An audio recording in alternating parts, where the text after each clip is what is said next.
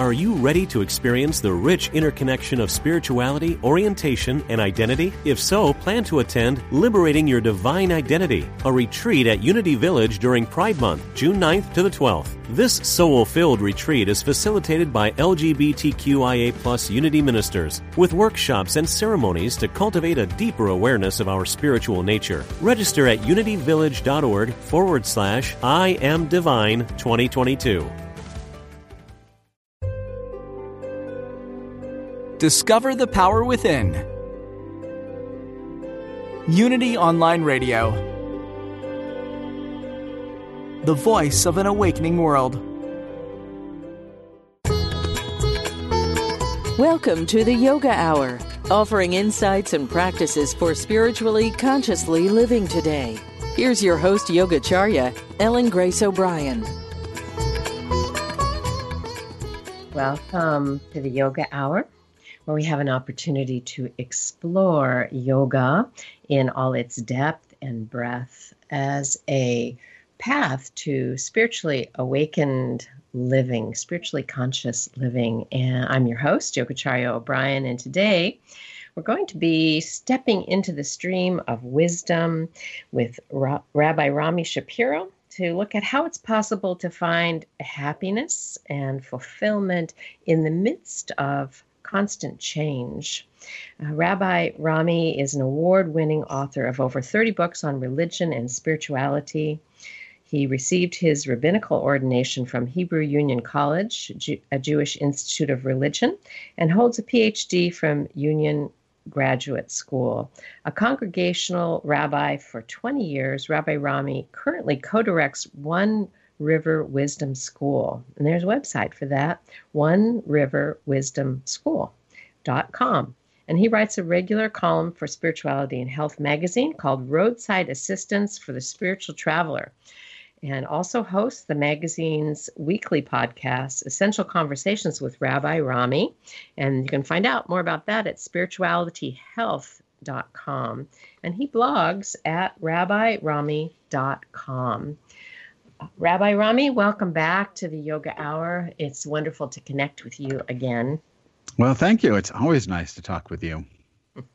So before we dive into our conversation, and really, of course, we're going to be talking about your recently released book, The Tao of Solomon, and we're going to be boldly talking about what actually can't be talked about. So that's going to be a lot of fun, and I'm really happy that you're here to have that conversation with me and our listeners. So let's just take a moment to center ourselves, sort of dive into the ocean, from the river of time into the ocean of eternity.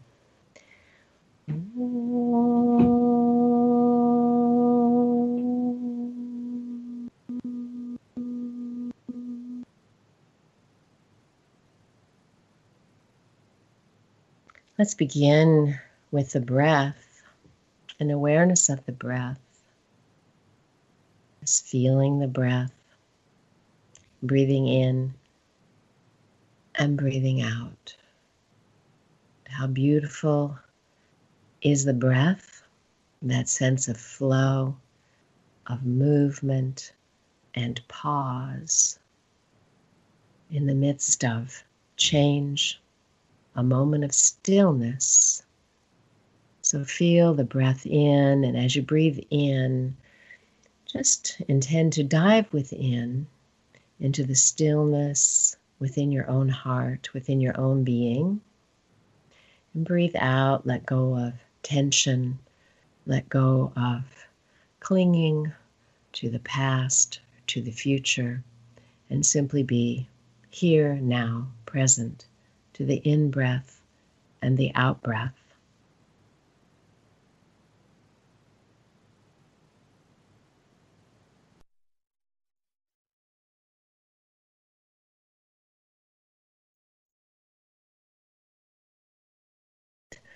Sort of a moment of coming back to ourself, to our essence of being, and noticing the flux of the breath, and beyond the breath, the ability to witness and to expand our awareness, expand our consciousness.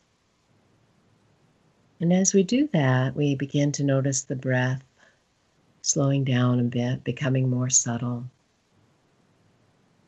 and perhaps feeling a bit more peaceful. Sort of instead of clinging to the edge of the wave, dive down deep to the stillness within. Not trying to change the breath, just noticing. And in that, we can find a natural peace in letting go, simply observing.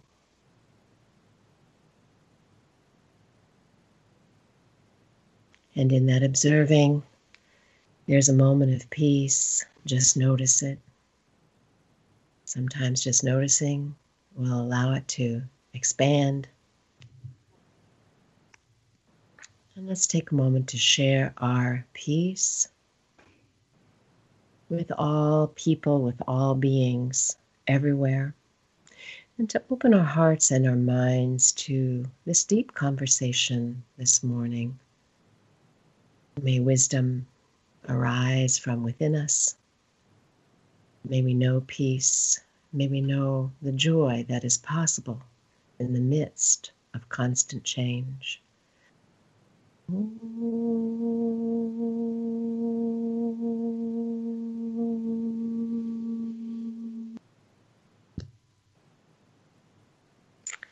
Again, I want to take this moment to welcome Rabbi Rami Shapiro back to the Yoga Hour. Rami, it's always a joy to connect with you. And of course, I loved your book, The Tao of Solomon, Unlocking the Perennial Wisdom of Ecclesiastes, which is your third book on this topic. So you've been diving into it for a while, and I get this sense, of wrestling with it and really just trying to get to the heart of what this radical prophet was really writing about. And so what keeps drawing you back to this text? Well, basically is I just can't get it right. Every time I read it, I go, oh, I was wrong before. Let me try again. The Bible is 1,000-year. It's an anthology of texts that spans 1,000 years of Jewish writing, and most of it I don't find all that compelling. It's most of it I go, this is I just can't get myself excited about a patriarchal God and tribal deities and wars and all this stuff in the name of God, all the things that actually fill the newspapers of our time every day. It's just not where I'm at, and it's never been where I was at. So I'm always looking for those parts of the Bible that speak from a different perspective, what in academia we call the wisdom perspective. And that's what Ecclesiastes does. So there's always material there. Every time I read it, I just get new insights into the text, and then I want to share them with people. The Tao of Solomon, which is the title of the book, is supposed to suggest that the wisdom in the book is somehow aligned with Taoism, not literally, not chronologically, not sociologically or historically, but philosophically. And I think that's true. I think there's a great resonance there. But more importantly is the subtitle, which is Unlocking the Perennial Wisdom of Ecclesiastes.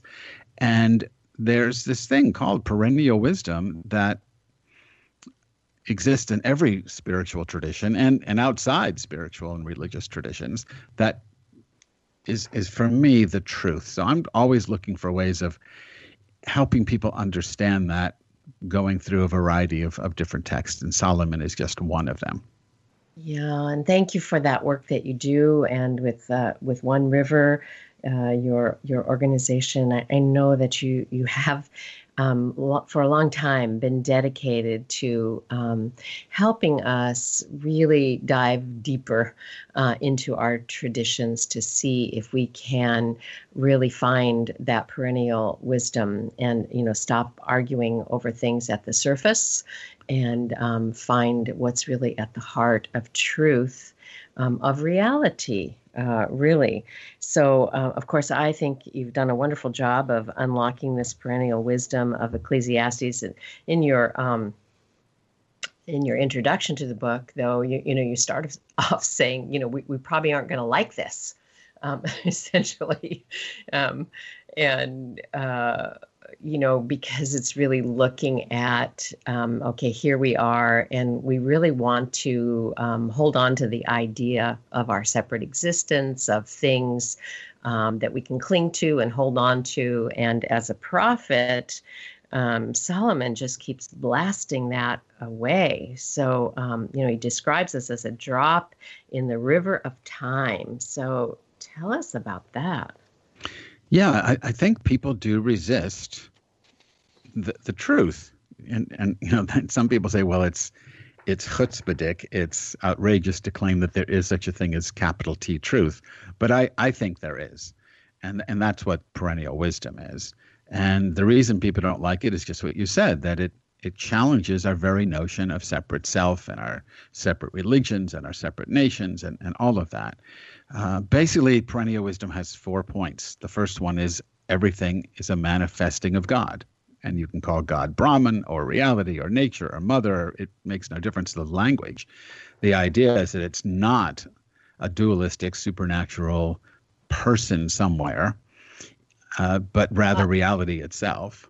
Oh, yes. So I can't really say my God is better than your God. You could, but you would be wrong. Mostly because my God is better than your God. But no, you're right. You can't do that. The second point is that you and I and all human beings have an innate capacity to awaken to the fact that we and all reality is a manifesting of God. And the third point, and there's just 4, the third point is when you're awake, you can do no harm. Hurting people doesn't happen because you realize, on one hand, you could say, I'm always hurting myself if I do that. But mostly when you truly awaken to the interconnectedness of everything, love arises. So it's what the Buddhists call when prajna arises, karuna arises. When wisdom arises, compassion arises. And then the fourth point is that's why we're here. Mm-hmm. That's the highest human aspiration or goal or potentiality, is to realize that everything is God and to act godly. Mm-hmm. So, but we don't like it. We don't like it. And our language, even our spiritual language, is inherently dualistic. And having that language pulled out from under us is a real challenge because we cling to that language. Mm-hmm. Yeah, in the yoga tradition, and of course what you're pointing to is, what is called the great error, the maha mistake, which is avidya. Or, ignorance of this one reality, ignorance of the way that things are, and then taking the truth of existence and, assigning that to the small self, right. getting mixed up, getting it backwards, and so it's not, this ignorance is not that, it's not that we don't know, like we commonly think of ignorance as, well, we just don't know that, but it's the ignorance in the sense of yoga philosophy is that we do know, it's just that we're wrong. Yeah, that's right. That's right. In Judaism, it's called narrow mind, mochin dekatnut. That's sort of the egoic mind.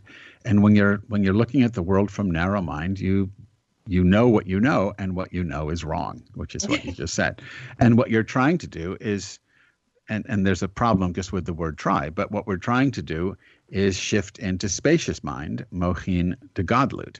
But the real challenge is to realize you can't make the shift, because saying you have to make the shift implies that narrow mind is true. when Yeah, it isn't. that you would have to make it from that perspective. Right. Like, ego is going to make that shift, and that really can't happen. It's more of a letting go of clinging to that, right? Right. Except you can't even let go. Right. It's just an opening. So in one of of course, the main points of this wisdom of Solomon is this whole idea of the word havel. Is that how you pronounce it? Havel? Right. Yeah. And this idea of empty. It's all empty. Sometimes people look at this text and think, this is really depressing. It's like vain. Everything is vain, vanity, and Right. it's fruitless. And it can seem so depressing. But you I feel that you've really redeemed that by, again, taking it out of the context of a thing that is, empty and meaningless, and having us understand it as a process. So tell us about this Havel and Ha'el and how that comes together. Yeah. So if you pick up your average English translation of Ecclesiastes, it's going to say, after these are the words of Ecclesiastes, it's going to say, everything is meaningless, everything is vanity, everything is, like you said, fruitless, there's no point to anything. If that's really what he said, that's really the end of the book. Then just shoot yourself, and that's the end of it. It's like Camus said, the only question you have to ask yourself when you wake up in the morning is, do I commit suicide today or not? So if you really think it's completely meaningless and nothing you do has any value, then what's the point of writing this book? But the word Hevel comes from, it's from the notion of morning dew, so that there's a reality we seem to experience, but it vanishes. So that the grass is wet when you wake up, but by 10 o'clock it's dry. So nothing is permanent. So it's really about impermanence, or what I'm calling in this translation, emptying. And I'm trying to avoid emptiness. And if you say emptiness upon emptiness, it's not bad. It actually sounds good. And it sounds very Buddhist, which doesn't bother me in the least, because I think this is all perennial wisdom. All these traditions share the same insights. But it's still a noun, and I'm trying to avoid nouns. So I'm going with gerunds. There really are no nouns. There's no things in the universe. They're just happenings. And it's just verbs, no nouns. And so I'm going with everything is emptying, which means it's fluid. You can't rely on anything. You can't control anything. You can't take refuge in anything other than the emptying. And that's why people resist it, because that sounds scary. And to the narrow mind, it probably is scary. But that's where contentment, if there is such a thing as contentment and happiness and all that, that's where that comes from, is making that, being surrendered to that. And I'm not saying surrendering to that, because who's going to do the surrendering? There is no language for this, but there are moments in our lives when we just realize the truth. And the we that realizes it is not narrow mind, but big mind. And narrow mind just evaporates. And then there's this. And then later writes a book and tells a story about right, it. how I did it. Sure. Right. And we take ownership of, I surrendered. And I'm going to tell you how to do it in this next self-help bestseller. And there's, the problem with self-help books is there's no self that you can help. So it sort of just perpetuates the problem rather than solves it by saying there's a self that needs help. So in Ecclesiastes, you get this notion that everything is impermanent, including yourself, your notion of self. And then you mentioned Ha'el, the God concept. So Ecclesiastes doesn't talk about God in any supernatural or personalist way where God is a being somewhere who's self-conscious and does stuff. God is simply reality. And in the Jewish tradition, though this is after Ecclesiastes, in the beginning of Genesis, we get that in the beginning, God created the heavens and the earth, and everything was empty and void. The Hebrew is way more challenging. So the world is fundamentally, according to Genesis, fluid, unstable, constantly changing. And isn't there a sense of a verb there too, like God is creating rather than God created, like a thing? Right. And then what is this God? In the Hebrew, it's Elohim, which is the plural. So it's really gods, not even God. But the commentators, the mystic commentators, who by and large are the only people worth reading, I guess. But the mystic commentators will say, because Hebrew you can't read Hebrew only as a language. It's also math. It's also arithmetic. Every Hebrew letter has a numerical value, and if you add up the number value of Elohim, you get the number 386, which is the same number as the word Hateva, which means nature. So, what the text says from a mystical point of view is that nature arises. And nature is fundamentally, in the Hebrew, tohu vavohu, wild, unformed. It just can't hold permanent shape. And Ecclesiastes then says, all right, so how do I live in this? How do I find, or I wouldn't say find, how do I make a meaningful life in the midst of what is essentially chaos? Mm-hmm. Mm-hmm. And God is that chaos. God is not our friend. or what most people want to do with God is not our personal concierge. Get this, get to that. Or our subcontractor, I always like to say. Yes, right. I really like the way that you've approached this text and the understanding of reality, trying to avoid nouns, which of course is difficult to do, but to think of it as verbs, to understand life as a continually unfolding process. God creates the world, not created like a thing, like a clock, right, set into motion, but creates that there's this continual unfoldment. And then, of course, that makes love a verb and not a noun, right? True. And I would just nitpick a little. I don't even say God creates. God is what's happening. Mm-hmm. So you and I and everything else is a manifesting of this divine reality. Mm-hmm. And there's nothing outside of it that's in control of it. And nothing that happens that isn't, if you like, God happening. Even we might, good, bad, indifferent. It's all God happening. Mm-hmm. So nothing happens by accident, but it doesn't mean that everything has a purpose. It just means everything that happens because at the moment it happens, nothing else could happen.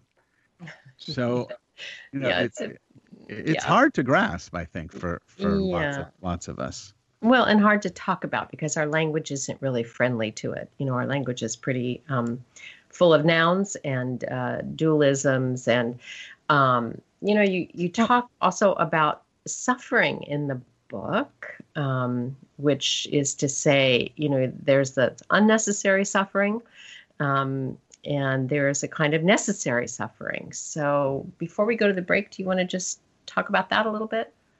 Sure. Unnecessary or necessary suffering is the suffering that comes from, being a temporary incarnation of the divine reality. So old age, accident, illness, those things just happen to everybody. Things change. I lose a job, I lose a relationship, I lose a child, all of that. That's just necessary suffering. It's built into the system of the emptying system and the fluidity of reality. Unnecessary suffering is the suffering that comes from our story. And every religion has a story, and the stories are used to usually bolster one side rather than the other. But it's not just religion, and we all have our stories, and our stories say, "Oh, things shouldn't be this way." So now I'm against reality, and that's just going to add to my suffering. Or there's saved and there's the damned and there's the chosen and the not chosen and the true believer and the infidel. All that is unnecessary suffering. Worrying that God doesn't love me and God's going to send me to hell, that's just a story, in my opinion, clearly. All of that is irrelevant. All that is unnecessary suffering that we create for ourselves by having stories that are rooted in the narrow mind, which sees the world in an illusory way, as opposed to spacious mind, which sees the truth. Doesn't mean there's no suffering, but it's just suffering that's built into the system and not suffering that you and I add to it by the insane stories we tell one another. Yeah, and of course you have some stories in the book about people and their ways of telling their stories that come down to trying to control reality, right? Trying to, Right.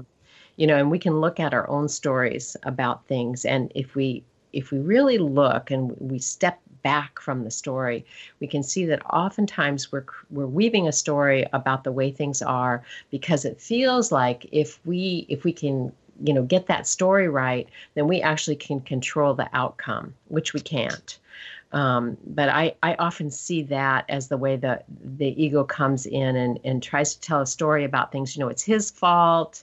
I did this, and so that's why this happened.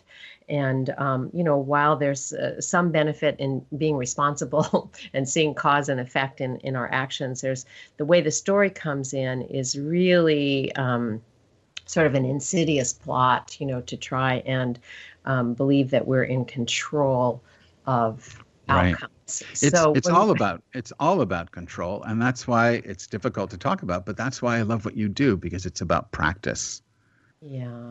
Yeah, and that help us see a larger view when we can, and have a direct experience of that which we cannot put into words. So we're going to take a break now for just a moment, and I want to remind you, of course, that you're listening to the Yoga Hour, and I'm talking today with Rabbi Rami Shapiro, author of his latest book, The Tao of Solomon, Unlocking the Perennial Wisdom of Ecclesiastes. And it is a power-packed book about living wisely in the midst of change. We welcome comments and questions. You can contact us at yogahour@unity.fm. I'm Yogacharya O'Brian, and we'll be back from the break in just a moment.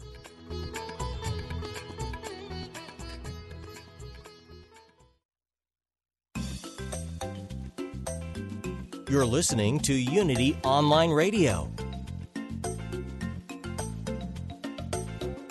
the voice of an awakening world.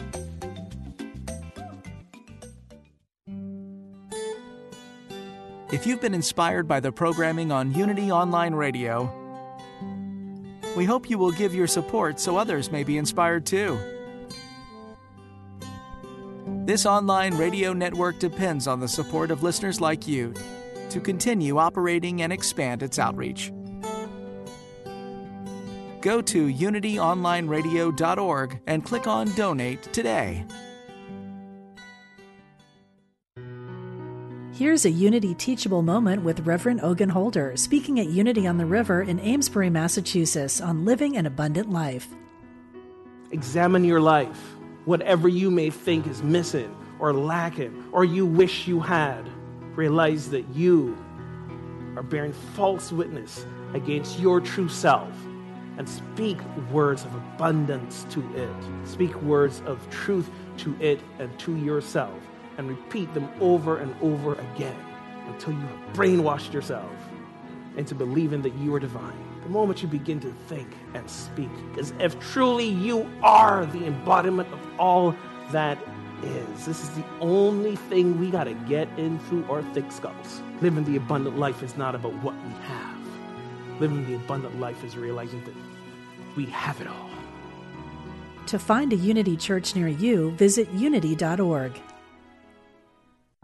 For over 23 years, Liz Dawn and the team at Celebrate Your Life have been presenting life-changing events with some of the world's leading spiritual teachers. Experience a Celebrate Your Life event for yourself in 2019. Tickets are available now for the International Women's Summit, March 7th to 10th in Phoenix, Arizona, featuring some of the most inspirational speakers in the realm of mind, body, and spirit. Do something for yourself this year. Go to celebrateyourlife.com and reserve your space today.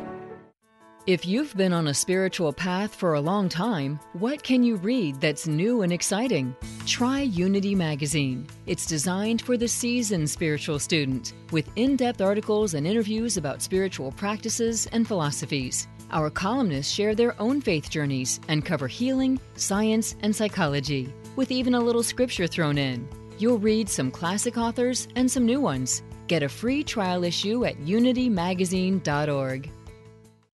Tune into Everyday Attraction with Ray Zander every Friday at 12 p.m. Central here on Unity Online Radio.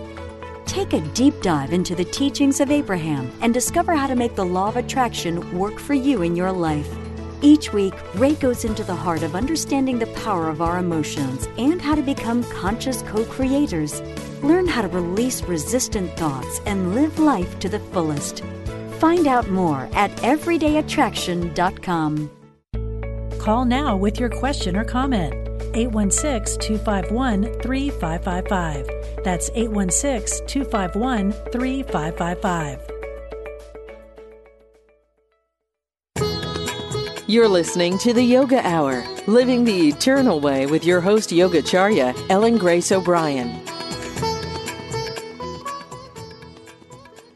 Welcome back to the Yoga Hour. I'm Yogacharya O'Brian, and my guest today is Rabbi Rami Shapiro, author of the book that we're drawing from, the Tao of Solomon, Unlocking the Perennial Wisdom of Ecclesiastes. Of course, Rami is a scholar of the Hebrew Scriptures, and he's been diving deep into them for many, many years. And this book is his bringing his wisdom and his experience to this book of the Bible, which can be, confounding. It can seem negative, and he's really dived very deep to, come up with the pearl of wisdom that is really there, that tells us about the nature of reality and how we can find peace in the midst of chaos, how we can find contentment really in the midst of change. And, when we were talking in the first segment, Rami, and you were talking about beginning to look at life itself as this constant change, this constant manifestation, this movement, this flow, like just to look at life as no nouns, like nothing to cling to, only that continually becoming, that with a capital T, continually becoming. Those are my words. But as you were talking, I just sort of flashed on the story, in the Bible about manna, about this provision that is given, for food, for sustenance, for delight, really. But it kind of comes with a provision, right? Like you can't store it. So I wonder if you could talk about if there is a connection between that beautiful story about being provided for in our wanderings and what you're talking about here with things changing all the time. Yeah, so I think that's a beautiful connection, which I had not thought of before, but I really like it. Especially since we mentioned that Havel, the notion that everything is emptying, comes from the notion of morning dew, and manna is the same. It just was some kind of paste or something that arose on the leaves of things that people could scrape off and then eat it. And you could only eat the day's portion. According to the Bible, if you stored it, it rotted. So the idea was to engage in the moment, find that the sweetness, if you like, in the moment, though manna could taste like anything. I've been told by people who eat chicken that it tasted like chicken, but no one really knows. But you could have it taste like anything, I guess, except maybe because it's Jewish, you can't have it taste like lobster or pork or something. But if you didn't enjoy it now, it's gone. It wouldn't be there later, and that is very, very powerful because it's the same with everything else. I mean, you've got this moment. And this moment is already past. As soon as I say now, the now is already then. So even when we talk about, with all due respect to my friends who, like Eckhart Tolle, who use the term power of now, it's always then. By the time I get around to now, the now I'm getting around to is already a then. And that's why, and that's because the narrow mind operates in that arrow of time. And what you were talking about at the very beginning of the show, and this timelessness. And that is the larger reality in which, I wouldn't even say in which we exist. St. Paul says, God is that in whom we move, we live and move and have our being. And that's true, except it implies that there's a me separate from that, with a capital T, as you just said. Mm-hmm. I am that. I mean, that's like Tat Tvam Asi. I mean, that's it. I am that. That is me. You and I and everyone who's listening and everything else in the universe is simply God happening, Brahman happening, or pick your favorite word for it.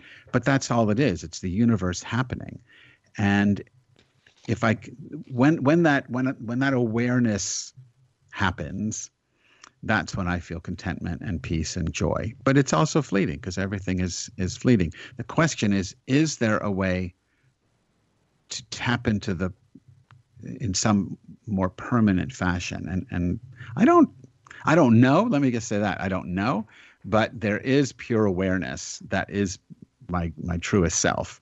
And if there was a way to rest in that as that, then I guess there would be permanent contentment or permanent joy. But I guess that's what we would say. That's what Sat Chit Ananda is: pure being, pure consciousness, pure bliss. Mm-hmm. It's that level of knowing. Mm-hmm. And I think that, in our practice, and in practice meditation, practice just being, just being aware of being aware, that there is a peace that can be found right there. We're sort of dropping back into observing. So it helps us unhook, from the story of, from being too personally involved in the story, of taking things personally. And, that's one of the issues that you address in the book that is so powerful. One of the ways that we hurt ourselves and that we hurt others is taking things personally, and blaming people, shaming people. That and some people go so far as to say, God did this to me or to you, which is really horrible. So could you talk a little bit about that? Is this whole idea that, the life is aimed at us, we're a target for this or that? Right. I mean, we want a sense of agency, either in a positive way that I'm doing this, I'm choosing my life, I'm making things happen for myself, or a lack of agency is that I'd like to be in control, but no, someone else is in control of me. Someone's done something to me. Both of those are rooted in in the ego, in a very narrow sense of self, with a lowercase s, and that's ultimately the problem. No one. I mean, this is just my take on it. Things happen because they have to happen. So you could say it's the will of God, but that implies a God who's self-conscious and actually willing things to happen. I don't think that's the way it works. But you can't have a car accident unless a gazillion different factors are operating so that the accident has to happen. If everything is fine and normal, accidents don't happen. Something changes, and then that something causes something that we call an accident. So we tend to imagine this sense of agency and then have the whole world revolve around us. And then we say things that God blessed me, or God cursed me, or this one hurt me. But I don't really think it works that way. I think hurt happens. I'm not saying if you feel hurt that you shouldn't feel hurt. I'm not saying that. I'm just saying that people, even, and this sounds horrible, I realize, but even people who go out of their way to hurt you deliberately, in a sense, have no choice. They are driven by forces beyond their egoic control and are simply acting out stories that they are glued to. And it's not about you. It's just using you. So I think it's Laura Huxley who has that wonderful story about the canoe, where she's out in a lake by herself in a canoe and a fog rolls in and she's trying to get back to the dock.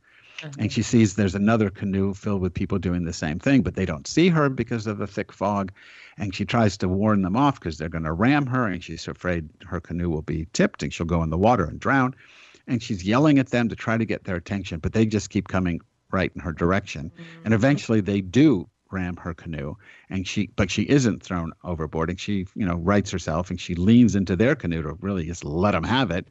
And she discovers the other canoe is empty. And it's just caught in the current, and there's nothing is aimed at her on purpose. It's just reality being reality, and given the nature of wind and current and all the rest of it, that canoe is going to hit her canoe. And her suggestion is that's how life works. Situations are such that X happens. You like X, you don't like X, but it's the conditions of the universe that cause it to happen, not someone in control. Yeah, and that, of course, that idea, as we were talking about earlier in the first segment, of, if we can somehow make up the story that we do have control, then we can control the outcome. And, when we look at the scriptures of yoga, we find that, there's a teaching that there's certain things that we can control. There are certain choices that we can make in any given moment, but there's always what is called the fifth factor, which is the mysterious, or that which is unseen, that which we cannot control. So that's sort of the basis for the teaching of non-attachment to outcomes. So you do the best that you can in any given situation, but you should know that there's always that fifth factor. Right. That is going to be part of what's happening. So, I do want to say that I think it's important for us to know, and you certainly stress in your book, that this is not a deterministic, fatalistic, negative approach of just, everything is changing, you can't control it, so just be resigned. Life is hard, then you die. So that's not the message, and that's not the message that you mined from this text. So will you do your best to save us from that message? Yeah, so I'll go with the last part, then you die. But life is hard if you tell yourself a story that it should be other than it is, right? So if I'm convincing myself that my life isn't going the way it is supposed to go, then my life is hard. But if I recognize that life always goes the way it's supposed to go, then it's neither easy nor hard. It's just what it is, and you deal with it. So Ecclesiastes says that first of all, in chapter 3, and I won't read the whole chapter, but, he talks about there are moments of birth and moments of birthing and moments of dying and moments of joy and moments of sorrow and moments of building and tearing things down. And he goes through a whole list. And the idea is that all of these things are going to happen. You just have to be in sync with the moment. If it's a grieving moment, don't try to be joyous. As a congregational rabbi, I've had so many people come and they're saddened over the death of a loved one, but they think they've been sad long enough, and now maybe they should take medication to stop being sad, and which is ludicrous. If the time is a time of grief, then just grieve, and don't determine by some story how long the grief should happen. So he's saying you simply have to live in sync with the moment. But then he goes beyond that. And he does lay out a course of right living, to use a Buddhist term, I guess, in the context of this chaotic reality that is our everyday existence. And he says, for example, you can find work that brings you joy, Now that's a strong statement. It sounds very 60s, like Joseph Campbell, follow your bliss. But he says that there is work out there that will actually bring you joy. You should find that and do that. He says you should eat moderately and drink moderately. He talks about having clean clothes and having your head nicely coiffed so that you don't walk around, like a slob. So you should look good and dress well, but simply. And then he says you should cultivate friends. And you don't know exactly the kind of friendship he's talking about. Certainly it's not Facebook friends. But he says you should have 2 or 3 friends. And then he talks about sleeping with these friends. So I don't know if they're friends with benefits, or I don't know what he's talking about. But it's a full-bodied engagement with a couple of people in your life. And he says that if you fall down and you have 2 people, someone to lift you up, that's what a friend is for. And if you have 2 friends, he says it's harder to fall down altogether. So he's talking. So there's things you can do. And this book is only about the individual. You could expand that to a social program. Everybody should have decent food and access to clean water and clothing and hygiene and all the rest of that, and work that brings them joy. You could really turn this into a social program as well. And he's saying these things are doable in the midst of the madness of a chaotic, fluid, ever-emptying universe. So yeah, he's not depressed. People read it in a depressed way. He says in the very beginning of the book, the eye never tires of seeing. And people interpret that to mean like, well, we never get to see enough. But what he's saying, just imagine if you did. You go, okay, I've seen enough. And then you go blind? No, that's absurd. What he's saying is the world you're looking at is constantly changing. How amazing. Look at it. Watch it. Witness it. Yeah. So even enjoy it, right? Enjoy it. Yes. And right. if you're not trying to cling to it and push against its changing nature, and really, that's one of the things that if we really experience it, we really tell the truth about it, it's what makes life so precious. It makes being here so precious, that it is fleeting. And so, if you love someone and you know that you actually do not get to be with that person forever, then it makes you really want to appreciate the time that you do have with them, right? I think so. I think so. I've got a 3-year-old grandson, and luckily he lives where I live in the same neighborhood. So I get to see him all the time.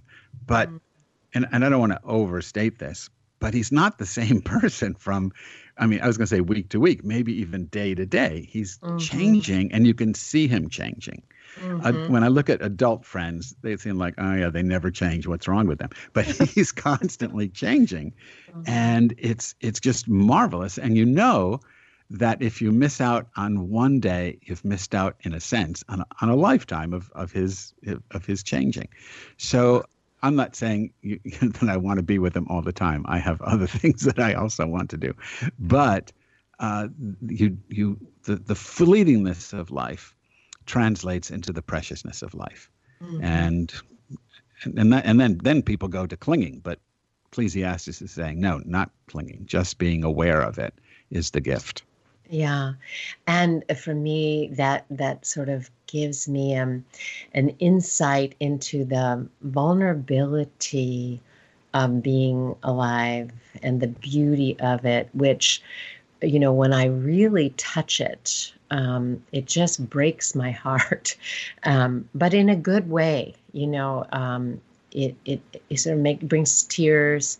I feel quite vulnerable, but kind of awestruck with the whole thing. And that is when I feel most alive, so I would say it's when, I've been dropped from my head into my heart, and I experience life as so beautiful. And beauty I think of as a divine quality, but it is that quality which contains this,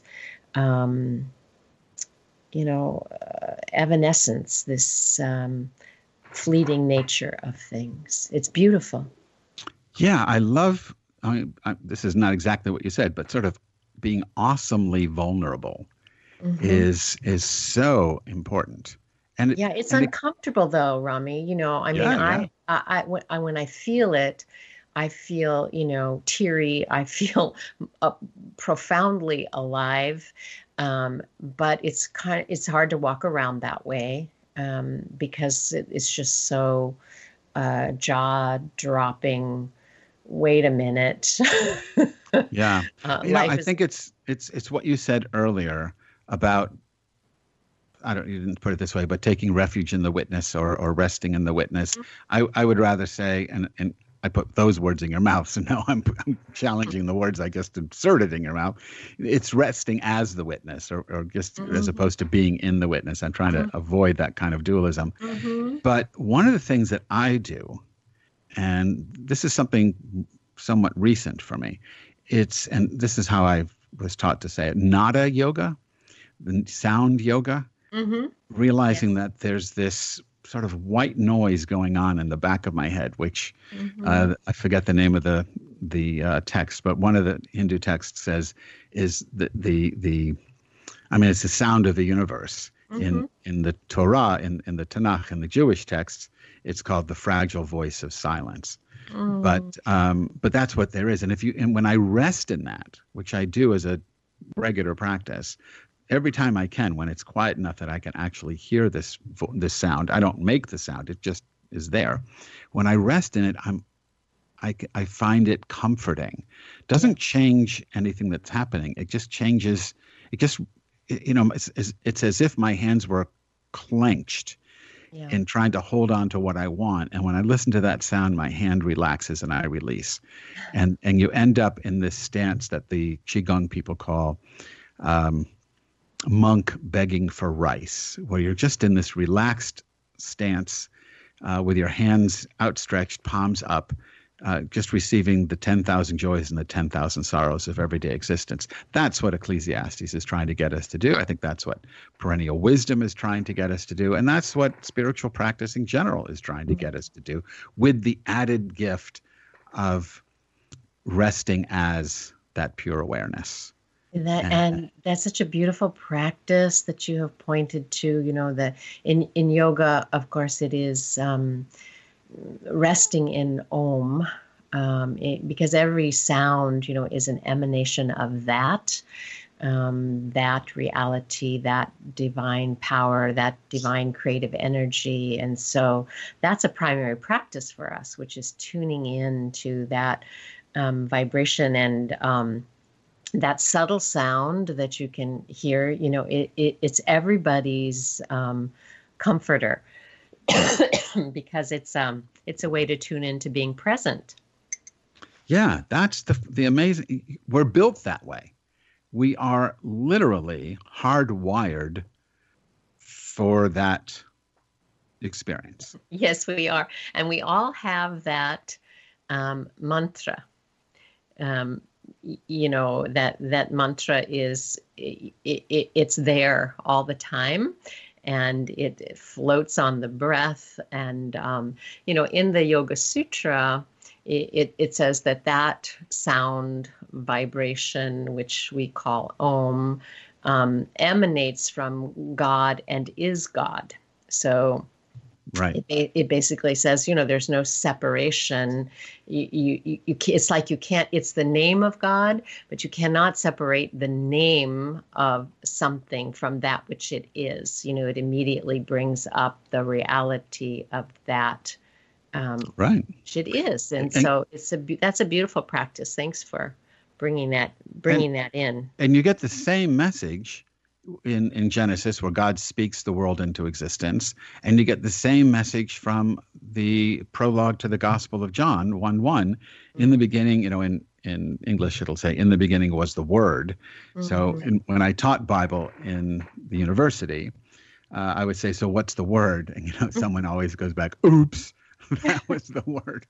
Oops, what a mistake." But I think the word is Om, or the word is this unpronounceable, ineffable sound that precedes even Om, as one of the Hindu texts says somewhere.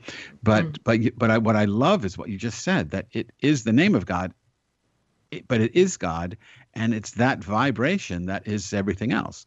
So it's all a dance. And the question is, do we dance in sync with the whole, or do we dance against it?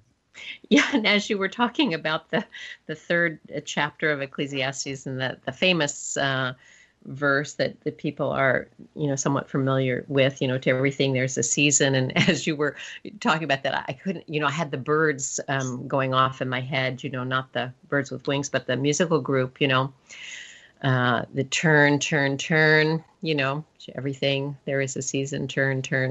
And I found myself thinking about that turning, right, as a practice. And of course, the mystics. The Sufis going around and doing the turning, right? Yes, that's what came to my mind. This turning, this movement of. But of course, when they turn, there's a stillness in the midst of it that allows them not to fall over, right? Right.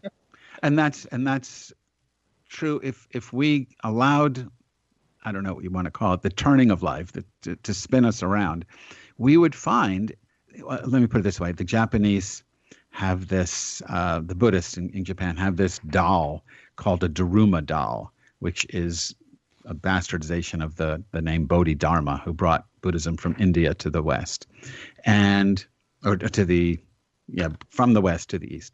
And the Bodhidharma doll has no feet because he sat forever, on cushions on the ground. And the doll wobbles, but it never falls over. In the West, it's the Weebles. Remember those toys? Yeah, they have the round bottom, and their motto is Weebles wobble, but they don't fall down.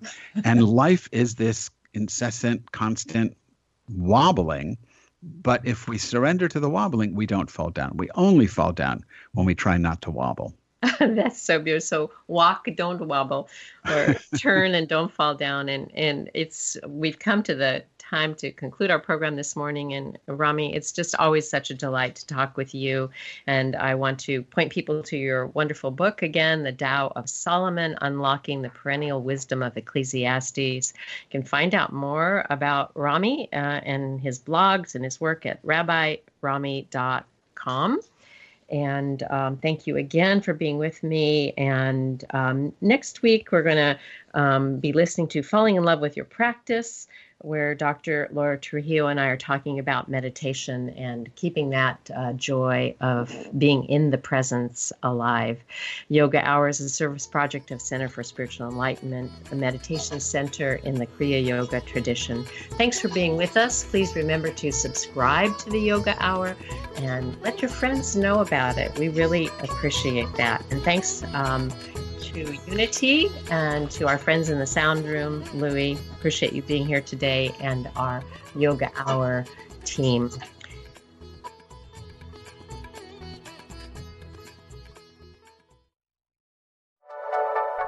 Thank you for listening. This is Unity Online Radio, the voice of an awakening world.